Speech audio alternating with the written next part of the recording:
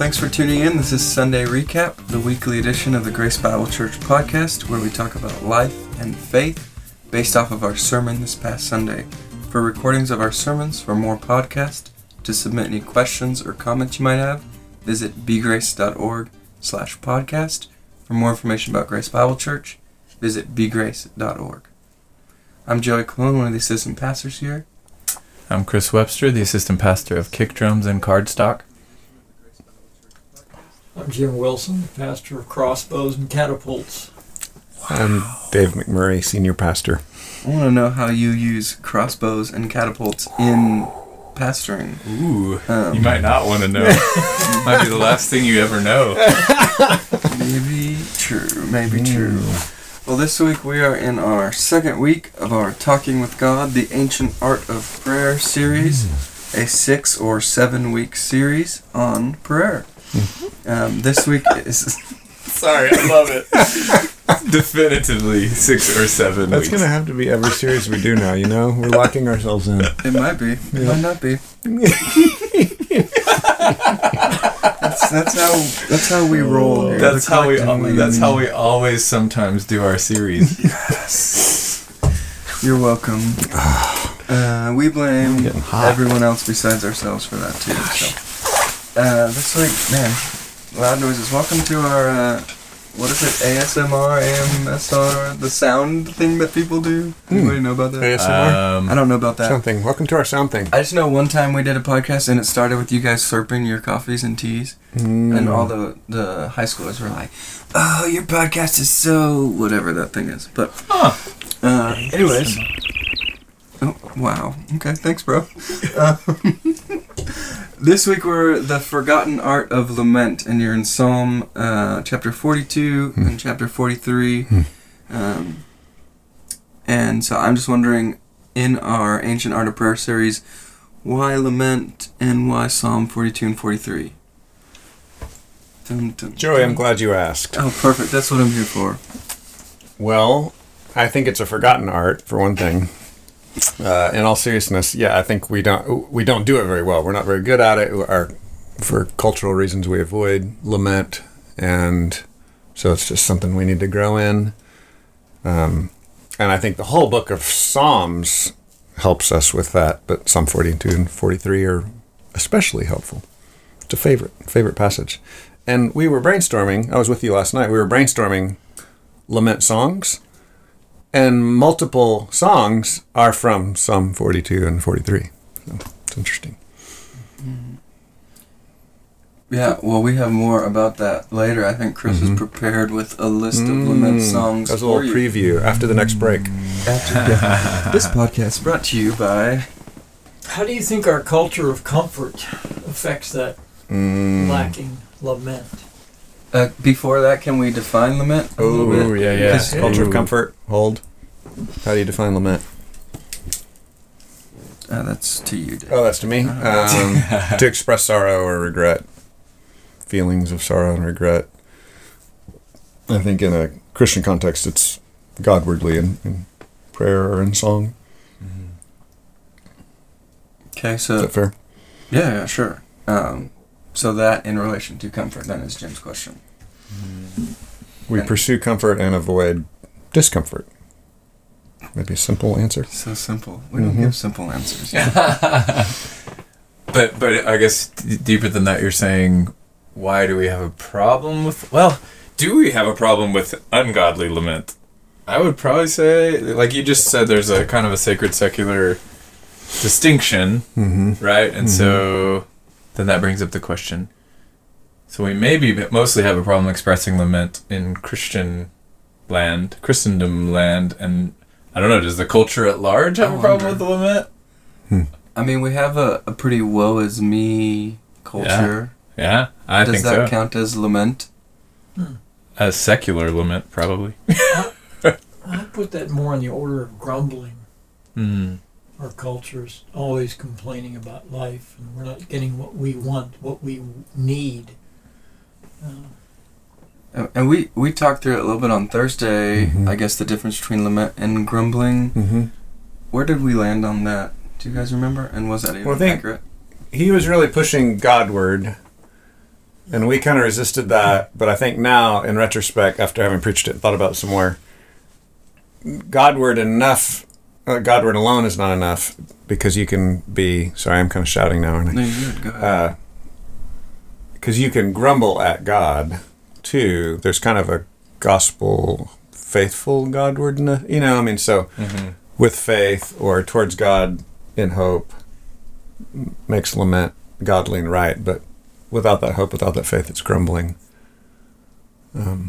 There's also, I think, the thought I had, and again, out of my own head and not scripture necessarily, but I do see, so David is asking questions and saying things are bad and saying it hurts, but he's also always honoring to God. So I think that has to be maybe some part of it is like, even when you're complaining or hurting or sorrowful, what we are aiming at is to still say God is God. And does that make sense? So like the grumbling thing maybe kind of just can completely lose sight of that and either treat God as an equal or maybe. Yeah, I mean, I think of Matthew 25, the parable of the talents, where the guy that buries his talents is saying, I knew you were unfair, you're harsh, basically you treat people wrongly. And so the master's like, okay, well, if that's what you believe about me, then I will treat you harshly. So that servant was saying the master's unfair and the master's not good and not right. The struggle is, it's pretty biblical to actually ask the question, God, are you being fair? So there's this weird tension that people of faith will wrestle with God over those things. Like, God, why are you doing this? This doesn't seem to be in keeping with your character. Yet you're kind of reserving this. I still hope and believe you are of righteous character, so I'm struggling with the reality I'm living in because it doesn't seem to match with your righteous character. Yeah. Another thought we came across in small group a little bit too, I think is, so in the Psalms, for David, we have a mature example of lament. And the beautiful thing is, we know God has grace for us and patience with us even when we're immature, but we're not aiming at being immature. Does that make sense? So yeah. So there, maybe that's a little bit of the dual, like there is an immature way to talk to God. He will still hear you. That's not what you aim at, though. Like he still loves you even when you're immature. But that's not what we're trying to grow into. We're trying to learn like a mature version of lament as well. So is that helpful at all, or is that a helpful distinction? I think so. I guess maybe my question before we move into main points is, how does lament tie into emotions then? Like if we're trying to learn good ways, we talked a lot about what about people who don't really have emotions that much or don't at least express emotions that much. I'm wondering if we have any, I guess even before we start, maybe practical or ideas on, or maybe we can come back to it. That's good. One of our friends shared, there's a marriage study a lot of us went through at the mother church, the church that started our church, and it would have you like share your emotions of the day, or it was like a way to train husbands to talk to their wives, because generally, obviously this isn't always true all the time, but generally women are more skilled or more practiced in talking about their emotions than men are, at least in our culture. And so there's this marriage practice of like saying it, like, when did you feel angry today? When did you feel sad today? It's kind of like a stirring the pot. For some guys, they're like, I don't know. Like I have nothing to say. But I think practicing is good. And the Psalms, to take a step further, the Psalms are a great book to go to say, can I relate to the psalmist? Is what he's saying make sense? Have I ever felt this way? When's the last time I felt this way? Did I feel this way today? And using it as, I think Calvin said, it's a mirror for our emotions. And Powlison said, can't remember exactly what Powlison said, but basically all kinds of emotions are in the Psalms, and that's one of the reasons we like them. You said something, Jim, in small group that I thought was good too, about basically, do I allow the scriptures to move me? And it brought up this whole idea in my mind of we can use intellect as a shield, and we can try so hard to act mature that at some point we're numbing ourselves to the things that could actually move us. So Yeah. I don't struggle with having emotions. I have plenty. So I can't really speak to the person who doesn't feel like they have natural, deep emotion. But I still think maybe the process is, am I being honest? Am I open to feeling something right? Especially when I'm reading the scripture. Did you have any more to that? Was that kind of a good summary of what you were saying with? Yeah, I think a tendency, and I've been this guy, is to think that we can control, and our usual control is in anger. And so that's the emotion that we use to attempt to control our lives and deal with things. And if you would ask me at any other quiet time how I'm feeling, I would go, I don't know. I just didn't know, because I had blocked emotion for so long. So I really think that learning through the Psalms, through Scripture, through God working in our hearts to know what we're feeling, and it's surprising sometimes what will bring emotion to bear. Just watching simple TV shows, and suddenly you find yourself crying with people who are in distress and stuff because you have changed, and I think that's really good for us. That's good. And was that like a plan or a book or something that you followed to get to that, or you're just, I was on a personal journey and... Well, I was on a personal journey, and I was going through counseling, and I was finding that my relationship with God was hindered by my own self-protection, and that I wasn't trusting Him. I wasn't realizing that He really did love me and delight in me. And in that process, I came to the point where I started emoting, which was really scary. Because it's a little bit out of control. It is. Yeah. That's right. Yeah, that's the thing I feel with emotions and sharing them with people is I prefer the role of counselor to counselee. So I don't want to be like, I feel terrible and here's I'm like afraid to open that box or afraid to let those things out. Okay. So just to put a nail in this, the first thing we're talking about, so when we say lament right now, we're talking about a godly, worshipful, helpful dealing with sadness from now on. Cool? Yeah. Fair enough? Agreed. Put your hands in the middle. All right. Go team. Go team. Coronavirus, never mind. Coronavirus. Oh my gosh. Dealing with sadness or active sadness? Yeah. You said dealing with, and I wonder if that's maybe even a step too far for initial. Okay, sure.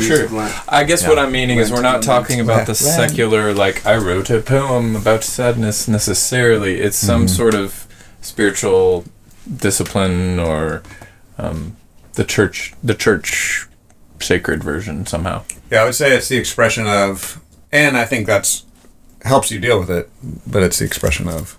Okay. That's what I would say. Yeah, I mean, it might be a first step in dealing with, but saying dealing with might make it seem like it's a little bit more further controlled down the or road finished. maybe or something. Awesome. Opening the box. It's I not feel like necessarily closing eating your tears might be, not very controlled and dealt with. Yeah, it's unpacking the box rather than packing it back up. Well, let's eat some tears. This week, again, a reminder, it was the Forgotten Art of Lament from Psalm 42 and 43. I think I'm just going to say your 3 points, and then we could just talk about it in general. I don't think it would be worth working through, not worth, but I don't think it would work working through cyclical. 1, 2, 3 this week. Yeah. So your points as presented on Sunday, I believe, were lament admits vulnerability, and that's from chapter 42, verse 1 through 5. Did I say lament or lament? Lament. Admits vulnerability. That's going to be a problem today. Lament feels like death from chapter 42, verses 6 through 11. And then lament leads to the gospel from chapter 43, verse 1 through 5. Is that accurate? Look good? Perfect. Everybody's notes match up? Beautiful. Beauty. Good. I have on here to at some point talk about things you wish you could have included or things you changed. Do you want to talk about those first or at the end? I can talk about them now. you guys helped me run through it on Thursday. My finish was sloppy and vague. My start was crisp and You hard. make it sound like we're super good at helping you work through your thoughts. Y'all are awesome. They changed everything, people. It's not true. So I moved, I kind of reworded the first point, and then I tried to be a little more clear on the third point, if that makes sense. So, yeah, I mean, it makes sense to me because I heard both of them. Yeah. But basically, you had your gospel focus up front on Thursday, Mm-hmm. and which was great, and it was super strong. But then it was like, and here's my backup for it, Mm-hmm. and you just kind of switched it. Yeah. Any like actual content that you cut out when you were doing that? Gosh, I don't know if I actually cut anything. I mean, you definitely added minute-wise, Yeah. but that doesn't mean that you didn't cut anything. Yeah. So. Sometimes I just use more words. Don't a lot. really say a lot more. Yeah. Y'all both had a verse for me to add in. I think I squeezed them in Mm-hmm. somewhere. One of them, it was like kind of like after I finished, I was like, oh yeah, this verse. Yeah. But cast all your cares on him because he cares for you. 1 Peter 5:7. And then the Spirit intercedes with groanings that words cannot express. Romans 8:26. We're both. Joey suggested Romans 8:26, and Chris suggested 1 Peter 5:7. And I thought those were both good. I think I ended up using one for the kind of benediction at the end, and the other one I wove in there at some point. But those were good. I felt like summary New Testament verses for what lament is, in a sense. So. Let's talk about vulnerability of lament. Mhm. Your first point. Well, like after I just said, we're not going to really go in order, blah, blah, blah. We forgive you. All right. It'll work. All right. No, I'm just wondering, like, how it's vulnerability and what that looks like. So, especially maybe for people who don't have as many emotions or can't express them well or don't even feel them that well, Mm-hmm, mm-hmm. how does it feel vulnerable to be emotional if I can't be emotional anyway? So I won't really know what that vulnerability feels like until I experience, or I don't know. That might be a poor question, because maybe the reason you're not lamenting is because you're afraid of the vulnerability, whether you know it or not. I don't know. But Yeah. Yeah, I was trying to encourage people to take the risk. It feels dangerous. So vulnerable implies I can be hurt. I'm in a position of danger. So that I was kind of trying to encourage that. So the psalmist's expression of being thirsty and dry, and what was the second image he used in that first section? Is that the murder in the bones? Is that later? I can't remember now. It's in 5 through 11, I thought. Okay, yeah. Being thirsty, and remembering the time of worship. That was an interesting paradox, I thought. He remembered good times. And remembering good times can inspire us, but it can also make our current sadness worse. And so I thought that was just a risky move on the part of the psalmist to say, I remember times, God, when you felt really close to me. I felt great joy in you. And then the other expression is thirsty, dry. I'm like an animal needing water, dehydrated. I tried to share illustrations of being dehydrated and being dried out. And Pantothing, exactly. So, yeah, I think that is a state of vulnerability that you can either acknowledge or just try to fix. I know for me, I tend to be a problem solver, and if I'm feeling bad or having a problem, I immediately go to what can I do to fix my problem instead of immediately going to prayer. So I'm trying to learn to first go to prayer. God, I have a problem. Maybe I still need to fix it, but I need to go to prayer first.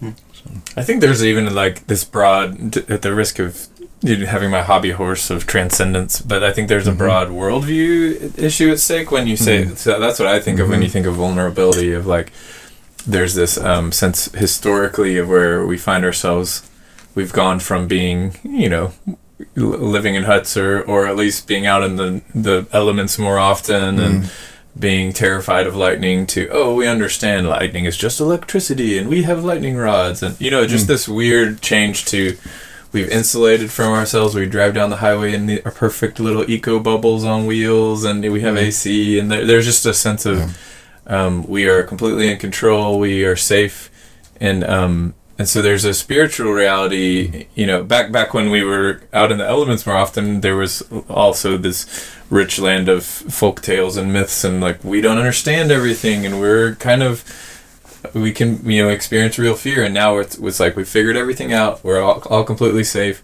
and the only thing that there is what we can see. And so there's the spiritual truth of like, there are things happening that I cannot control. I'm at least small, and we forget that.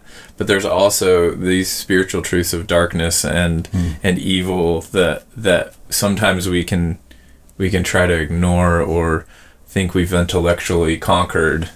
And that was what I was going to say too. Maybe guessing at those wonderful people that don't feel so much.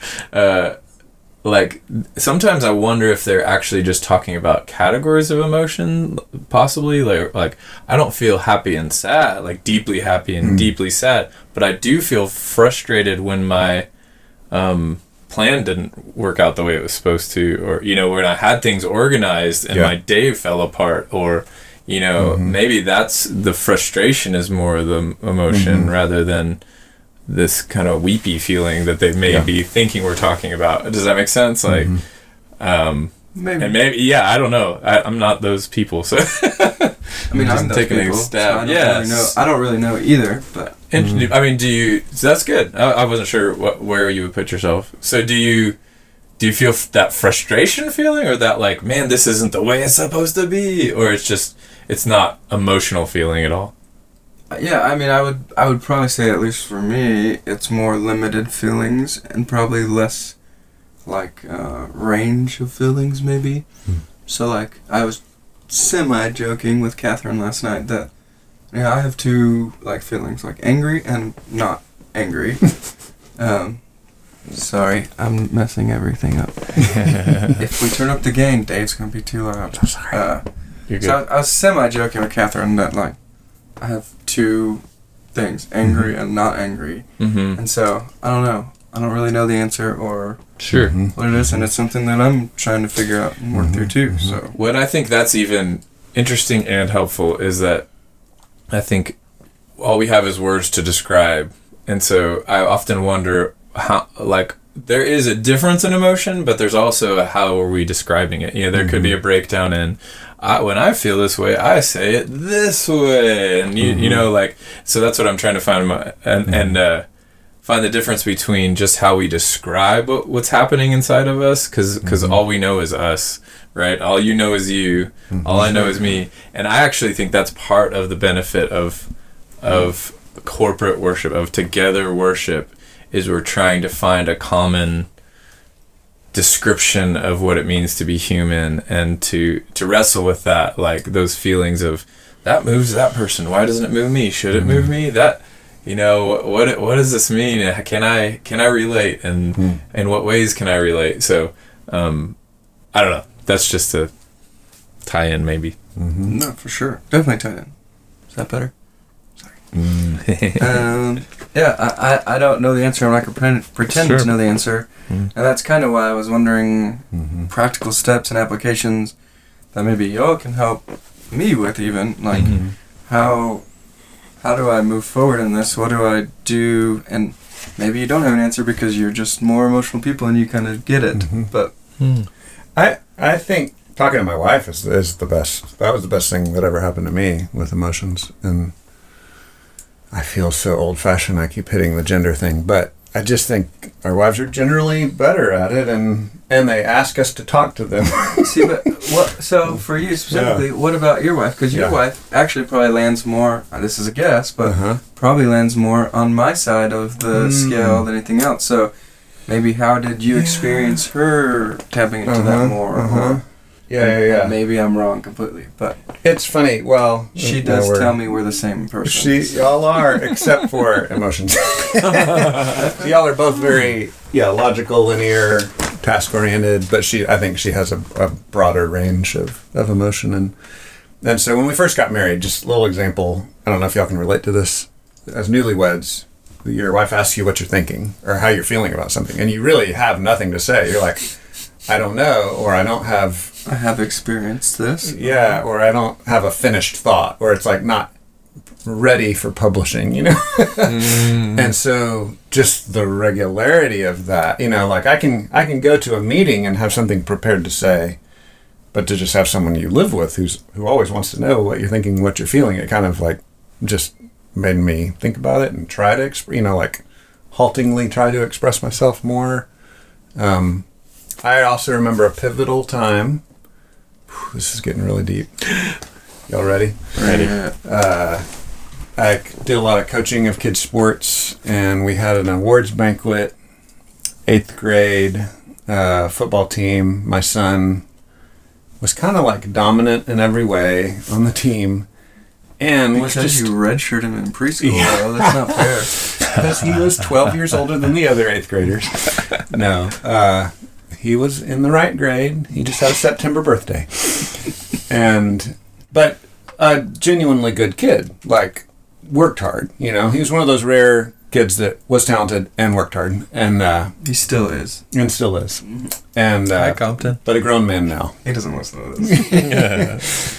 So we're at this awards banquet, and I feel this desire to encourage these other kids that are getting the lesser awards. My son's getting the highest award, and I'm the coach, so I feel this need to pull back and not show him favoritism, but he's the best, and he's getting the best award, and the other coaches agreed with me, but I did this weird thing where I kind of pulled back, and I was like being funny and encouraging with the other kids, giving them their award, and then my son comes up, and I'm like, and here's my son, and he gets the best award. It was very like no big deal. Yeah, very like and my wife was not happy with me about that, and that was one of the rightest moments. We have conflicts, and a lot of times I think I'm right, but this was one of those conflicts where I was like, she was totally right. That was me being weird emotionally and pulling back, because number one, I was afraid I was going to cry. I was so proud of my son, I had to pull back to like not lose control, but I also didn't want it to seem like I was showing favoritism. So for all these external reasons, I was reining in my own emotions, and I ended up not honoring the situation or my son properly because I was trying to be more reserved than I should have been. I don't know if that makes sense. I don't know how we got on the subject even. Now I'm totally embarrassed. Well, Joey was asking for practical things on this. And I think one of the most practical things that happened to me was I finally came to the point where I would sit down across my wife at a table specifically to have conversation about what we're feeling and thinking. Because she would ask the question, what are you thinking? And I don't know. I mean, part of that was I was thinking something I wasn't going to admit. I wasn't ready to talk about it. Yeah. And so I would, refuse to be vulnerable. I just wouldn't do it.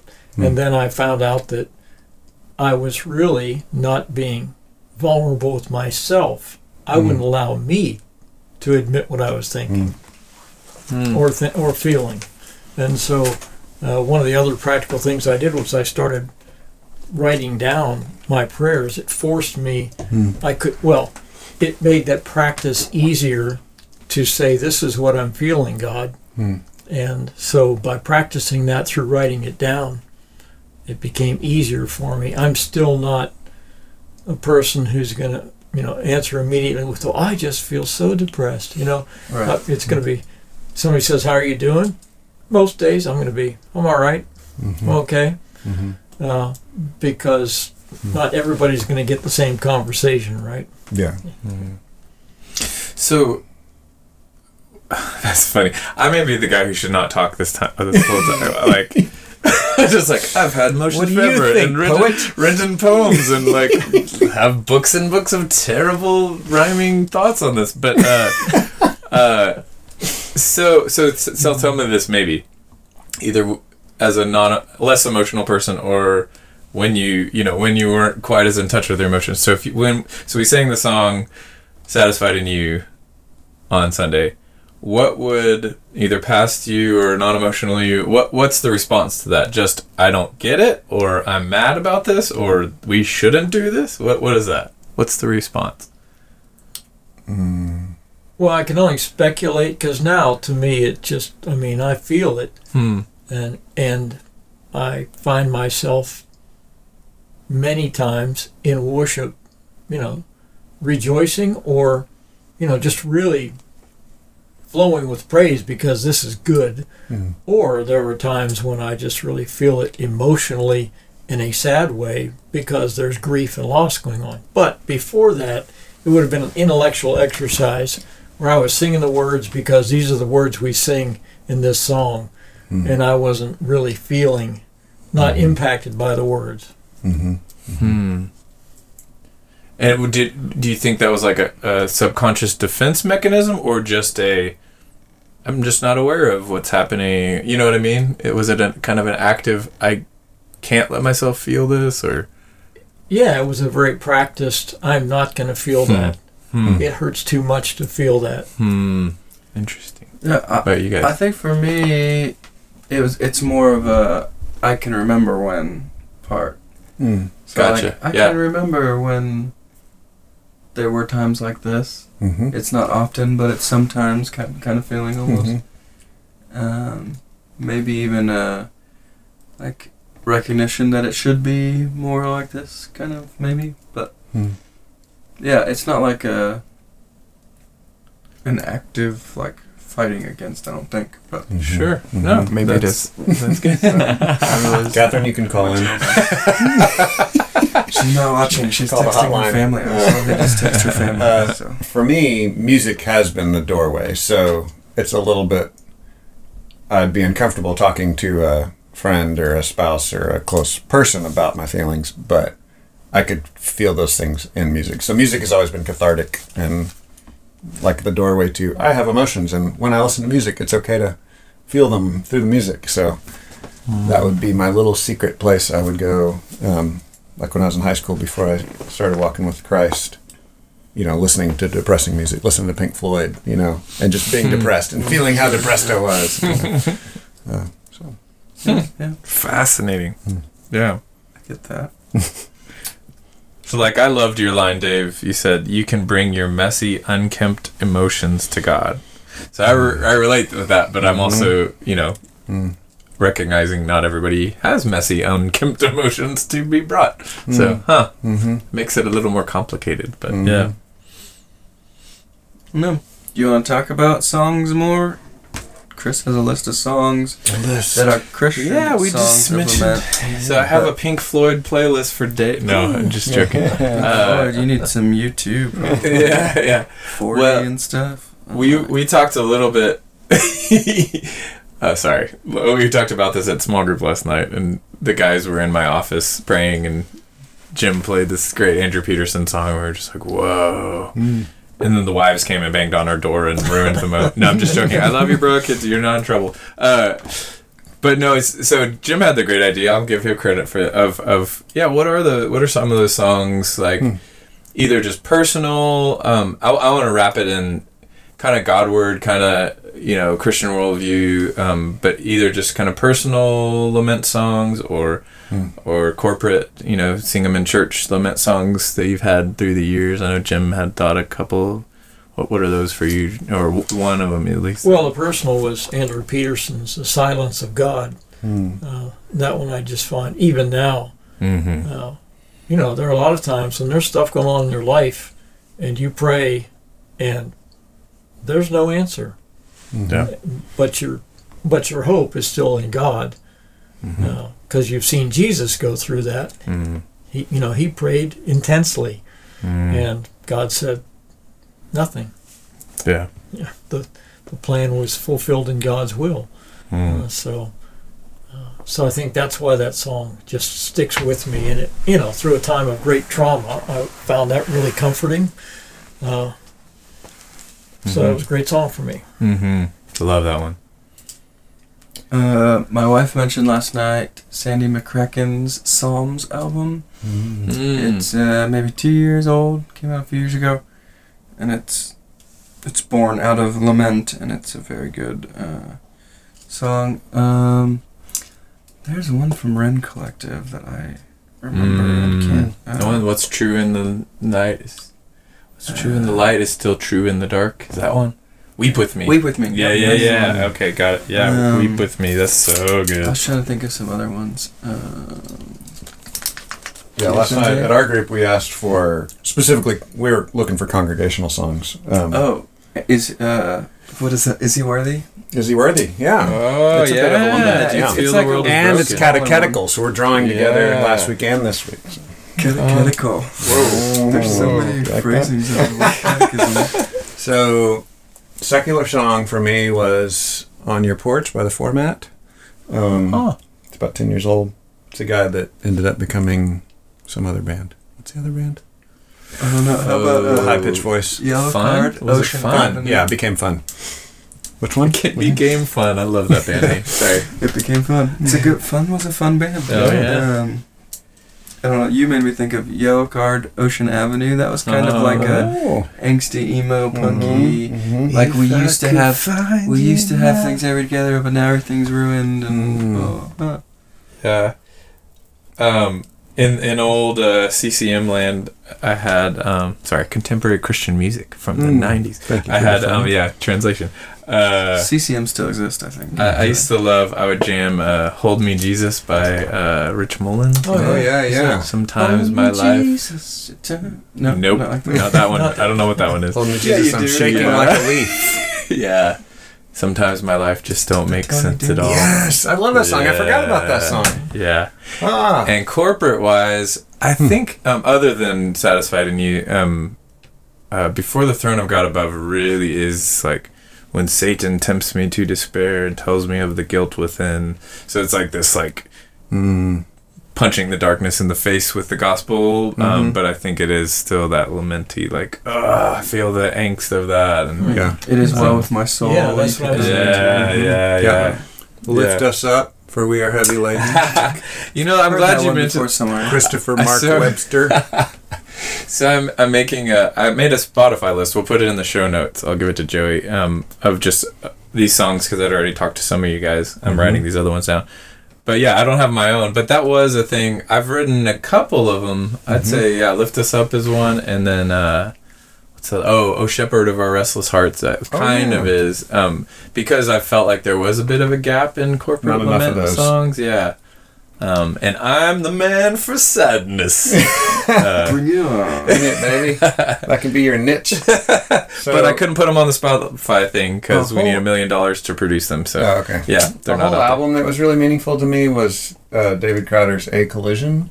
And he wrote that, and he had the theme of death was a big part of it. And then his pastor died, like, right after he wrote it. So he was like, felt like God was kind of preparing our church for this. He was, like, part-time worship pastor. You know, he was a traveling musician, but also part-time worship pastor. And So when he had the he had the long giant thing. long- Yeah. one, maybe. And so there were several songs on that that were really helpful to me and hard. It was like basically right when we were planting the church and our house got on fire, and then we were living for 2 months in one person's loaned house, and then living for 2 months in another loaned house, and just this everything turned upside down time. Yeah, that made me think of his first album, All I Can Say. That song. This is all that I can say right now. That's old school. I remember I'll that. put that on the. What top. about Christmas shoes? Oh, I'm so glad you. I'm editing that out. Please, sir, can I buy That silence you just heard, shoes? that was Joey mentioning a song he should have never mentioned. I don't know what you're talking about. Should not be named. Didn't happen. Chris says I'm editing it out. Chris doesn't know the editing. That alternate universe. But you're welcome to do all the editing if you'd like to edit it out. That'd be great. Cool. Lament feels like death. Specifically coming after vulnerability. Mm-hmm. You know, on Thursday you had it behind vulnerability coming afterwards. Mm-hmm. And we talked through it a little bit, and I was like, you know, vulnerability and then leads to the feeling of like death. It's like the next level of, well, vulnerability feels like death, and Mm-hmm. lament feels like vulnerability feels like death. I don't know. It's like you're opening the door to the scary thing, and then it's Yeah. even worse than you thought. And that was kind of my question was, is it Yeah. a fear thing? Mm-hmm. And we may have already addressed that enough, Mhm. but that was my one big question for this section is the feeling like death a fear thing, or is it something more specific? Because vulnerability, I think you actually talked about it more in the gospel point, but is, you know, like bearing your neck for the knife and murder bones and things. Yeah. Murder bones, is that what it was? Murder Bones. Murder Bones is in the Feel Like Death section. Yes. It is Murder the Bones. Bones. Yeah, yeah. That's an So it was- 80s It was punk whitewater band. drowning. His two images were drowning in the whitewater, and there's murder in my bones when people taunt me. So it's like this body aching, I'm coming apart from the inside out. Well, people taunt me, and then I feel like I'm drowning in the breakers and the waters and the waterfalls. And so what's really mysterious is the Psalms are written based on real experiences like this, but they're so intertwined, we don't really know when he's calling for rescue from a real, miry pit, like Psalm 40, or a real drowning experience. Yeah, you too. It's the one song I can play on guitar. It's happy, though. It's too happy. Yeah, too happy. But it's in a lament. But yeah, it's in a lament, yeah. Add that one. I already mentioned it. I'm in. So that's just fascinating to me, and I started to go off on it a little bit first service. I tried to rein that in second service, but there's this weird interplay of probably some real experiences that he was actually wanting salvation from, right? Like when we have a real physical harm situation, we pray. But also sometimes we're undergoing real emotional stress that's just emotional, and it feels like that time we almost died in the ocean, so that's just a funny thing. I don't know what to do with that. I think I'm just saying they both inform the other experience, maybe. Maybe that's the simplest way to say it. I feel like more description of the feels like death is helplessness and hopelessness. Yeah. Like I am out of control. This is bigger than me, and I don't know what the next thing is. I don't know how to get out of here. Yeah. Sure, I think vulnerability equals helplessness and hopelessness. Yeah. Oh, totally. Yeah. I think that helps flesh it out more too. Yeah. Flesh it out. There's a way Alan used to describe this. Flesh. He would say, okay, you're standing in line to get on this roller coaster, and you ask the guy running it, how long will this last? He goes, I don't know. Yeah. And so with a lot of things that we work through, when we start the process, the despair and we're in this lament, we don't know. We don't know how long it's going to go on. We don't know how it's going to end. And so I think we see that in some of the Psalms, because he keeps asking, how long? Why have you forgotten me? I think I would be really scared if a ride operator didn't know exactly how long their ride lasted. Could be months, little boy. Because they should know exactly how long. I would. 45.37 seconds. That's how long. How long, oh Lord? It's a common lament in the song. It's a good one. So I have fascinating. Just a few more, I guess, notes and things, and I don't know how long we've actually been going. It's 45 minutes. We're on Jim's overtime clock in 45 seconds. So Jim's going to become a second job to go to. Jim is going to become a pumpkin. He might not have another job to go to, but we don't pay him for after hours work, and he does a lot of it. So I like to be respectful of it. Well, lament leads to the gospel. I think the point might have been better. Lament leads to the good news, or to good news, but the gospel means good news. I think you're okay. Gospel means good news. But always translate though. Good catch. I don't know.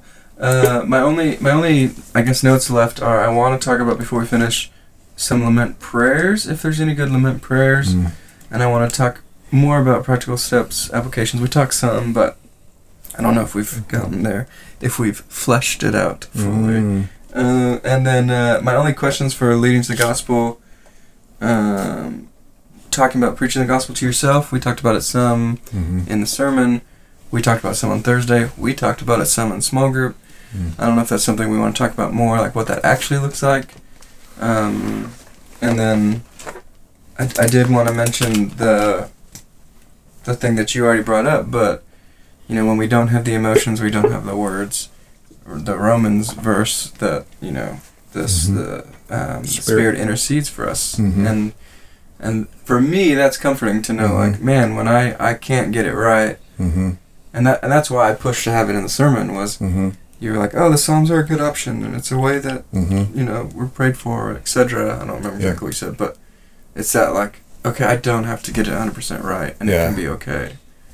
Feeling. So I listed a lot of things. Any of those spark anyone's interest?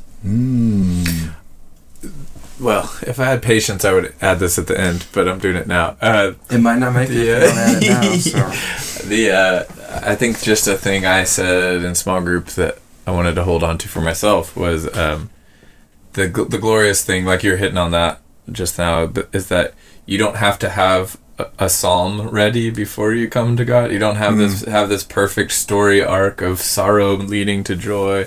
Like we do. Again, that's the mature thing we aim for, is to be able to remind ourselves of that, but don't let that keep you from running to God. Don't think again, like that beautiful picture of a kid skinning his knee and running to his parent, and that's this act of praise and trust. It's like but it's not the kid's eloquence that makes the parent love him and want to comfort him. It's just love, and so so again, there is like, let's become fluent in speaking the gospel to our dark emotions, but also, we don't have to have it all together. That's the whole point sometimes. And then that the other thing I'll just say fast is, I realized my journey too had also been like what I felt like when I was having like sad emotions and not turning to scripture. I knew it intellectually. I should do all these things. I should open my Bible. I should pray. But I realized the reason I didn't do that was because it felt like work. And like, who's like, man, I'm really sad, I want to do some effort right now, But that I think largely that was a misunderstanding of God's love and who God is, and that it is a casting of cares. It's not a work harder on your cares, right? Like, it's not a sometimes it needs to be some effort. Yeah, like you can't just sit around. But does that make sense? I don't know if you guys have anything to add to that thought. It was just like, fourth point, lament takes work. Man, well, I kind of saying that's dangerous to think that way too. I don't know. Yeah. What do you think? There's both. Well, I think a lot of the prayer encouragements from Jesus are be a little child, run, skin to anything, run to him. And back to the Romans 8:26 thing. You don't have to have special words. The Spirit's with you. The Spirit will help you translate, make sense. I would definitely agree. Run, and then you practice talking. And I think there's a joy in learning to communicate better with God. There's a joy in getting more sophisticated in your ability to talk to him. But it's okay to be a child. Yeah, you just run to him first and figure out what to say later, I think. Maybe another way to put it too is this running to God is going to the fountain, is going to the source of power. It's not us gritting our teeth and flexing our muscles in order to get better. It's even interesting, and I just want to pick on you, and maybe this was a Freudian slip. I don't know. But you said, you used the illustration of running to God, child with skin knee running to the parent, and then you said running to the scriptures. Is that the same thing to you? Running to the script, because then you were like, and that takes work, running to the scriptures. So is that the same thing as running to God, or? Yeah, I think it is a way. Yeah, it's a means of grace. So that's God's words that spoken to us. So I think so. I think that how you approach it is what I'm trying to kind of get at. Is like, it's not like if I read this certain amount of scripture, it's like 27 Psalms will make me okay, versus this is a person I'm coming to, and it's, again, that's the whole divide I'm trying to make, is like, it's not something that I do to make myself okay, it's just coming to God by his Spirit. Is that what you're kind of getting at? Does that? Yeah, no, I guess you're saying there are other ways to come to God. Scripture's not the only way to come. Sure, yeah. I think Scripture's a good one. I just thought it was just an interesting substitution. Yeah.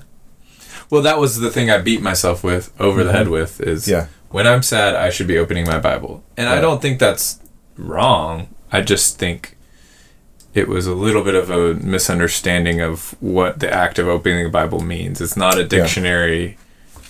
it's a supernatural encounter with God. If that makes sense. You guys jump in here. I don't know. I'm thinking. I'm totally overstretching the analogy, right? But yeah, my knee was skinned. So my dad's a doctor, right? So if I skinned my knee, I could run to his medical books, or I could run to his papers, or I could run to his notes, or I could run to him. I don't know. It is different, obviously, because we do believe God actively speaks through His Word in a way that's very different from how a parent writes a note to a kid. But I'm chewing on it. Yeah, me too. I think it's it's the strength and weakness of the Bible Church movement is Bible is our middle name, and sometimes we equate it too quickly. The Bible is the central place we hear God's voice, but the Bible also says we hear His voice in creation and we hear His voice in prayer, and we can overplay Bible and Bible study, even though we would definitely agree it's central, foundational. But yeah, I'm just kind of chewing on that. Yeah, no, and that's hitting on all the things I'm wrestling through, and trying to find the answer. So I guess that brings up the concrete question of you're depressed for whatever a day. You're feeling in a low point. You should enroll in a seminary class. Yes. But right. What's your practical? Yeah. Do this, Christian. Yeah.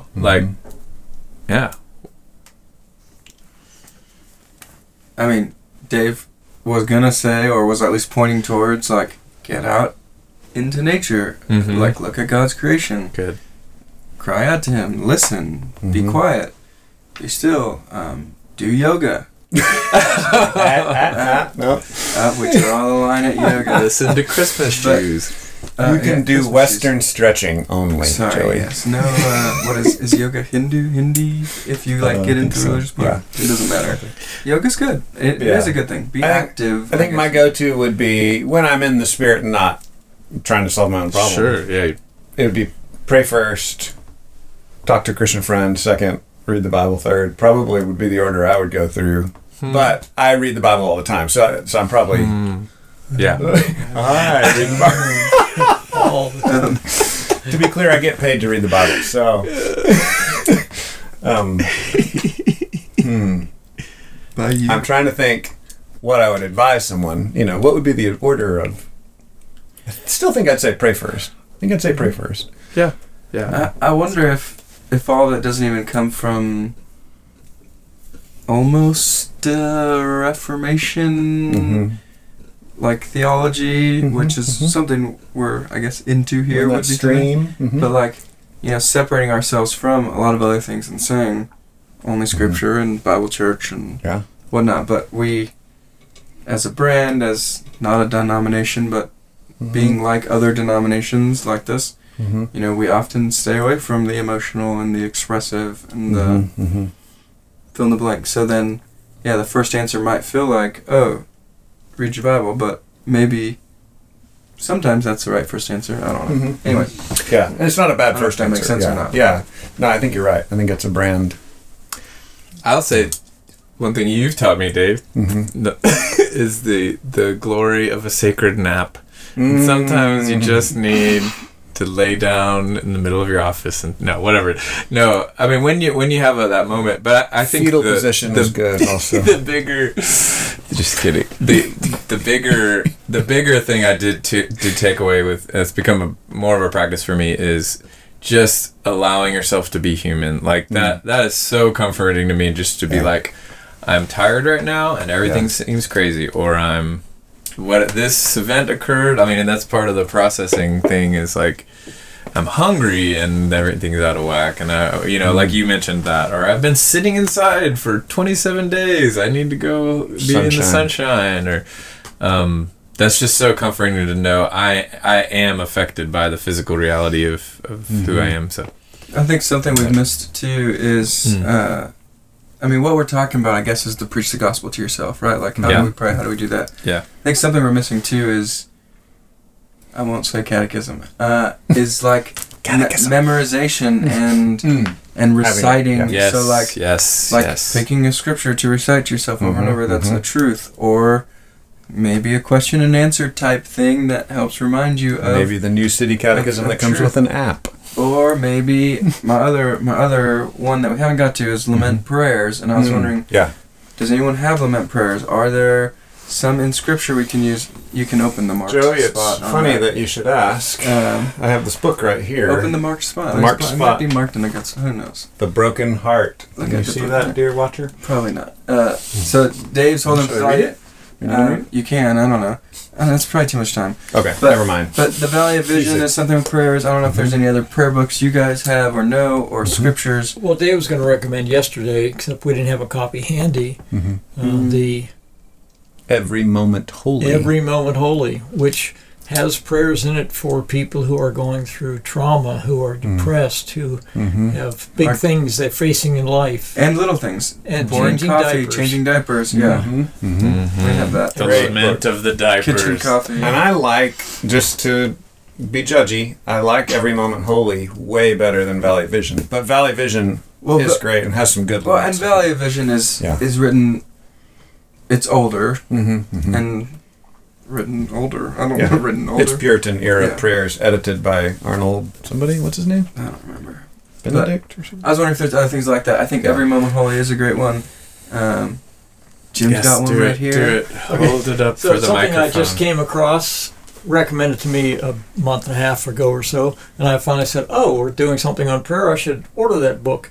So it's called Praying the Bible by Donald Whitney, and it is trying to help us move away from getting bored with prayers, that we pray the same words every time about the same things, and moves you to pray through the Psalms primarily, and he gives you a way to do that by choosing among 5 Psalms for each day. You choose 1 or 2 and pray through those. And his point is that as you're praying through them, those thoughts that you have that seem to be extraneous, pray those things, because he believes those are not extraneous. God is working through his Spirit in your mind to bring to mind things you ought to be praying about. So I found it very helpful. It's only 95 pages. You can read it in an hour. That's cool. Yeah, Chris had mentioned it to me in between services, so then I recommended it at the second service. So good. Yeah. It made me think a thought, too, back on the kind of music side of things. Maybe for this playlist I'm putting out, if you guys are listening through it, it's fascinating because there's different songs that do different things. I think sometimes, like a song, thinking of a song as a companion, sometimes the companion just needs to sit there with you in the sadness. And so there's songs that don't necessarily get to the pat on the back, everything's okay, and those are helpful too, even just to sit there for a moment and be like, man, this is truly hard, because there are things that are just purely hard to go through. Then there's songs that do bridge the gap, that start with the wrestling with the, oh, this is hard, and take you to the cross, or tell you why it's going to be right, or even just point you in that direction and don't even land the plane maybe. And then we have lots and lots of songs that are all happiness. Maybe that's what we do better in the church. But all of those things are like different things, and different maybe even kind of types of friends. Sometimes you don't need the friend to just like tell you right away, don't worry about it, stop feeling that way, you need to stop it. Just stop it. And so I think that's interesting, is it is okay sometimes to just, we talked about that as small group, man. I mean, sometimes, like, the whole, what's that old platitude, time heals all wounds or something, like, yeah, right. But really, right, and but the truth I think there is to that sometimes is, like, when you're in this just I can't escape this emotion thing, just like clinging to God and to his word, even when it doesn't get resolved right away, can be a really big thing. I was talking to a couple who were like saying, oh man, like when we just get angry at each other, sometimes I just need to pause and like just wait, and that just uncontrollable emotion eventually will go away.